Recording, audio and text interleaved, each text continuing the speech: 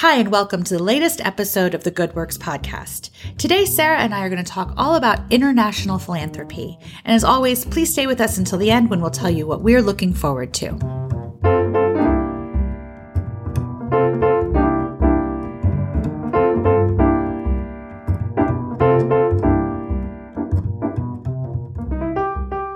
Well, hey, Sarah. Hey, Randy. Oh, it's been a really tough weekend in the news, hasn't it? Yeah, it's really heavy. Really, really heavy today. For those of you listening, we're recording this as the whole world is watching what's happening in Ukraine as Russia has invaded a sovereign nation. Mm-hmm. Today, though, we're going to keep politics out of this conversation. But since it is so heavy on our minds and on our hearts, we're going to talk about international philanthropy. Mm-hmm. And so it's a complicated topic. Mm-hmm. You might right now feel really, drawn to giving and thinking, I want to help people. And not just in Ukraine. I mean, obviously there are people impacted by war all over the world. Right. So we aren't ignoring what's happening in other continents and other mm-hmm. countries. This information is actually helpful to anyone that's feeling the tug to help in any conflict. Right. Because there's always another side to it, right? When there's a crisis and people wanting to help, there's always a bit of a, sort of a dark side to that. There's people who are trying to take advantage of that, mm-hmm. That grateful heart and wanting to give assistance. Yeah. You're absolutely right. So we're going to talk to you a little bit about what to look for mm-hmm. if you want to make some giving happen internationally in your own life. Mm-hmm. So I'm going to start on just two really simple US-based issues. Straightforward stuff around taxes and IRS. A donation that's made internationally to an international charity registered in another country is not tax deductible. You're only able to deduct something if you're giving to a U.S.-based charity. Even it's fine, though, to donate to a U.S.-based charity working abroad. Right. And we have a lot of those. A lot of those. We're going to talk to you about some examples. Yep. So the first thing, but you might not itemize your taxes. You're not thinking about taxes. But the first thing, that's the first step. The second step is giving directly to foreign charities can start getting you into the world where you need to worry about anti-terrorism laws. Mm-hmm. There are some charities that look great on paper, but once you scratch beneath the surface, you see perhaps arms dealing or things that you as a donor, you want to give to a humanitarian cause. Mm-hmm. But because it's operating and registered internationally in another country, there are a lot of different laws out there in other countries. And so you could be giving to something that you think looks great, but because it's not necessarily following all the same rules and regulations of domestic-based charities, you could get a little closer to things that you wouldn't be comfortable with really quickly. Right. Yep. No, that's why it's really important as you're doing your sort of research into what kinds of organizations and charities to give to perhaps look into some of the watchdog organizations that are out there. Yes. So you can do a quick search on Charity Navigator or Charity Watch and just put in a search for XYZ organization and it'll pop up. Some of them, I think it's Charity Watch that gives like star ratings. Yes, they do. So they dig into financials. They dig into all the other things that you were suggesting about different arms dealings and stuff like things that I don't even want my brain to go to. So that your gift is going someplace that's meaningful for you. Yep. So you've given two great examples mm-hmm. of organizations that are watchdogs mm-hmm. in the field. And I would recommend either of them sort of equally. Yep. And they're really easy to find. A quick Google search will get you right there. So then once you've figured out, okay, I'm a little less nervous about all the legal stuff, you quickly find yourself facing another big decision as a donor. And that is, are you going to go big? And I don't mean big in dollars. Mm-hmm. I mean big in the size of the organization. Right. So when you hear about, and I'm going to give the example of UNICEF. Mm-hmm. UNICEF is huge. Mm-hmm. It operates on, I think, every continent except Antarctica. And it does things on a giant global scale. So for instance, in the world of COVID vaccines, they provided 1.9 billion doses of vaccine to children in 102 countries. They're also really known for preventing disease. So they were able to provide 17.5 million people with bed nets to save children, particularly from mosquito-borne illnesses. So they work their numbers are in the millions and the billions. Really big. Yeah. Really big. And with that comes a lot more infrastructure. So for some people, you are uncomfortable giving to giant organizations because they have a lot of infrastructure that leads to a lot of administration and so like paying staff and taking care of offices and all those things that are needed. Absolutely. But, yeah.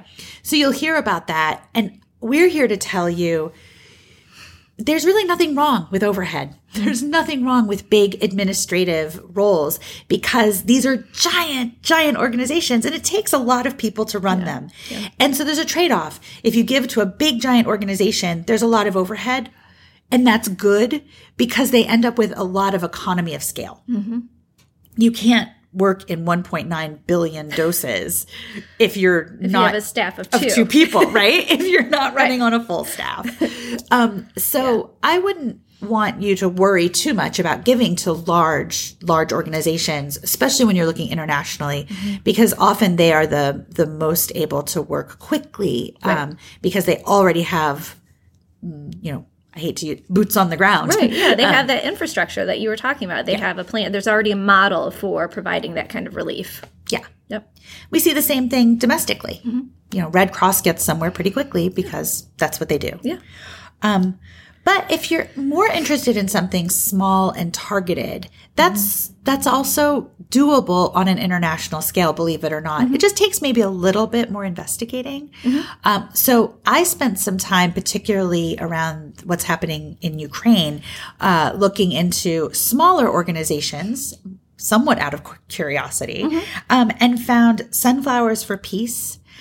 This is an organization, again, this is a U.S.-based charity, actually started by a woman in Massachusetts who's a Ukrainian immigrant.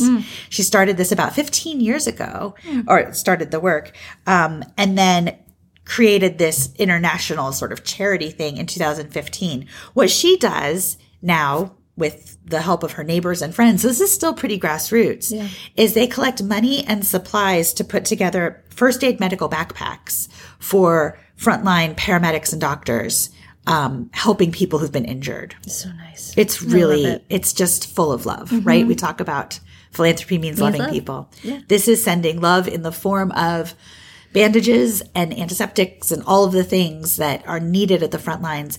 And because she's been doing this for a while, she also has her supply chain set up. Right. So if you're interested in a very targeted gift, you can find an organization like that. But you still want to do that checking. So for instance, with that organization, you can still go online, and I used GuideStar, which is now known as Candid. You can kind of find it either way. Both ways, yep. Same thing, two names. And you can still make sure you find an address, a board of directors, and kind of the thing you always want to know you can find is the EIN. That just means employee identification number. But in the world of giving, if you've got the EIN, that's like having the social security number for the organization to which you're donating. Yep. It's legit. It's legit. Totally. Yep. If you can find an EIN, pretty likely not to be a scam. Right. So along sort of the same lines as that organization, I know, Randy, you know my love of Glennon Doyle. I do know your love of Glennon Doyle. The author of the most recent book, Untamed. I'm a super fan of Glennon. Sarah is a cheetah. Cheetah. You're a GD cheetah. Yes, I am. But she, like, on the other side of being an author, she has this foundation called Together Rising. Yes. So that's a U.S.-based foundation, nonprofit organization, but they do work around the world in the way of providing relief. So financial assistance to other organizations with boots on the ground in different countries around the world. So I know they recently just sent, I think it was $250,000 to a couple, or each to two organizations in Ukraine. They are the World Jewish Relief Organization and then another organization called Direct Relief. And both of those organizations are providing medical supplies, cash assistance to families and those families who are trying to get out of Ukraine. So important. Yeah. You do need cash. Oh, yeah. Yeah. food. And then also when something so important is that psychological support, because I just, it's unimaginable what these families and individuals are having to deal with right now. So absolutely. Yeah. So those are wonderful examples. I saw on social media Glennon Doyle talking about that. I know my heart grew like 25 sizes bigger than it is. And it looks like another fave of ours, Brene Brown, is part of that effort. Yes. Yeah. So yeah. Yay for the cheetahs. Some of those cheetahs, some of those thought leaders, you know, they teach us about vulnerability, and then we, you know, mobilize and help vulnerable people. That's right. Awesome.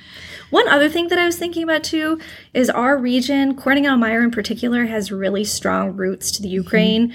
And I think we all know about the pierogies and things like that come out of the heights and stuff. So one thing I was thinking about, if you are just really hesitant to make a donation or a gift to even a U.S.-based organization or an international organization, consider making a gift to one of the local Ukrainian churches in honor of families in Ukraine, or, you know, just the country, you know, and that'll go a long way. That really will. And that is a spectacular idea.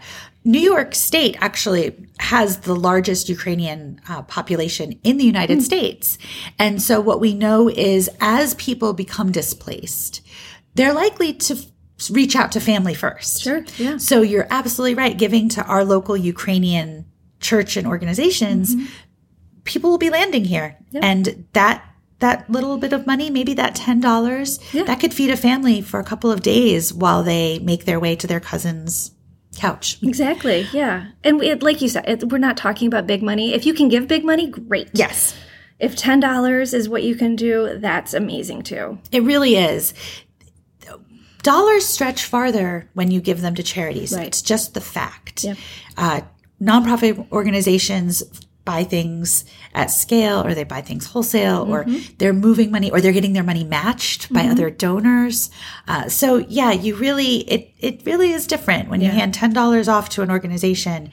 Typically, they can stretch it pretty far. Yeah, it's not like going to Wegmans and buying, you know, groceries for a week that cost quite a lot of money these days. I know. Yeah, it's totally different. Right now, a grocery bag costs a lot to fill. We could have a whole other conversation in the future about the rising cost of groceries. Yeah. So yeah, I do know that a lot of people feel like their wallet's a little lighter than it typically is because of the cost of groceries and gas and things.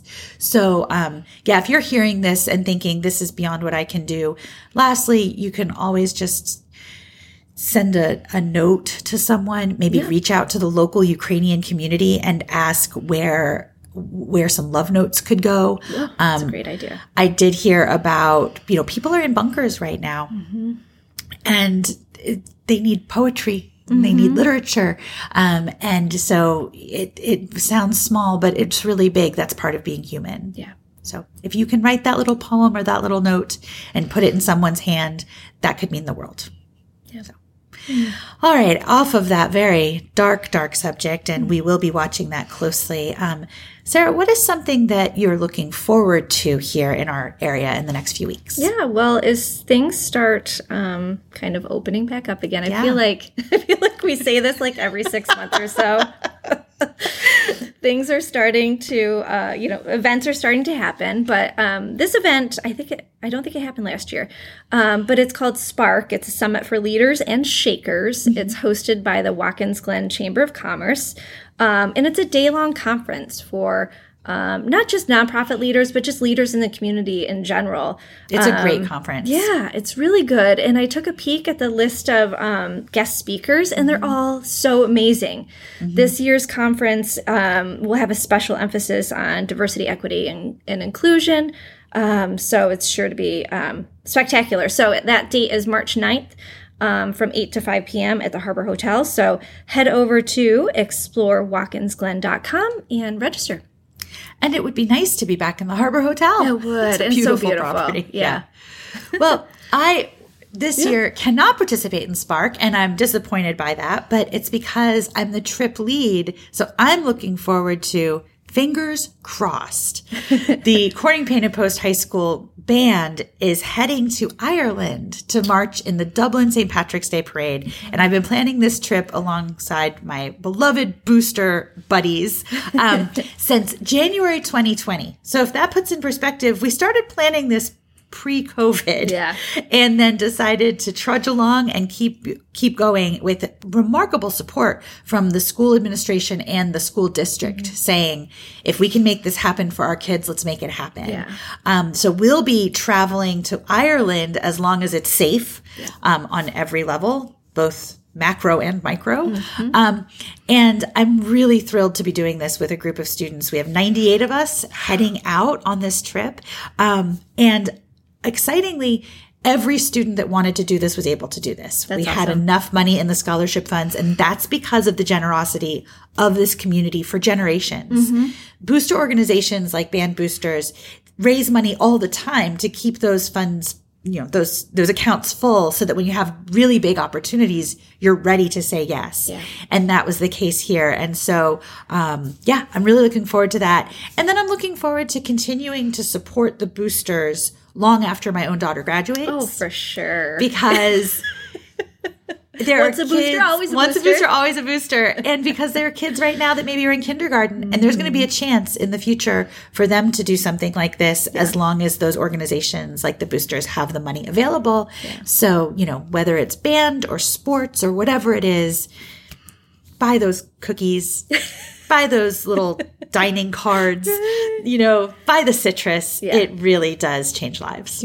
What an incredible opportunity. And it's so awesome that you get to go and witness the experience of these kids. It's very cool. I can't wait to see kids. We'll have kids that this is the first time they're leaving the state or they're on an airplane. Wow. Definitely a lot of first timers with passports. Right. So getting to see the world through their eyes. I'm definitely looking forward to that. So, well, thank you, Sarah, for this conversation. Thank you. I started it feeling a lot of heaviness, and now I feel a bit lighter. Yeah, me too. So I know we'll be continuing to watch the news very carefully and thinking of people, again, all over the world that are suffering. This is a wake-up call that just because these folks might, have closer ties to us, I think that's getting my attention in a different way. But it reminds me that people suffering always need our attention. Right. So, well, with that, thank you for listening all the way till the end. We do look forward to speaking with you next month on the Good Works podcast.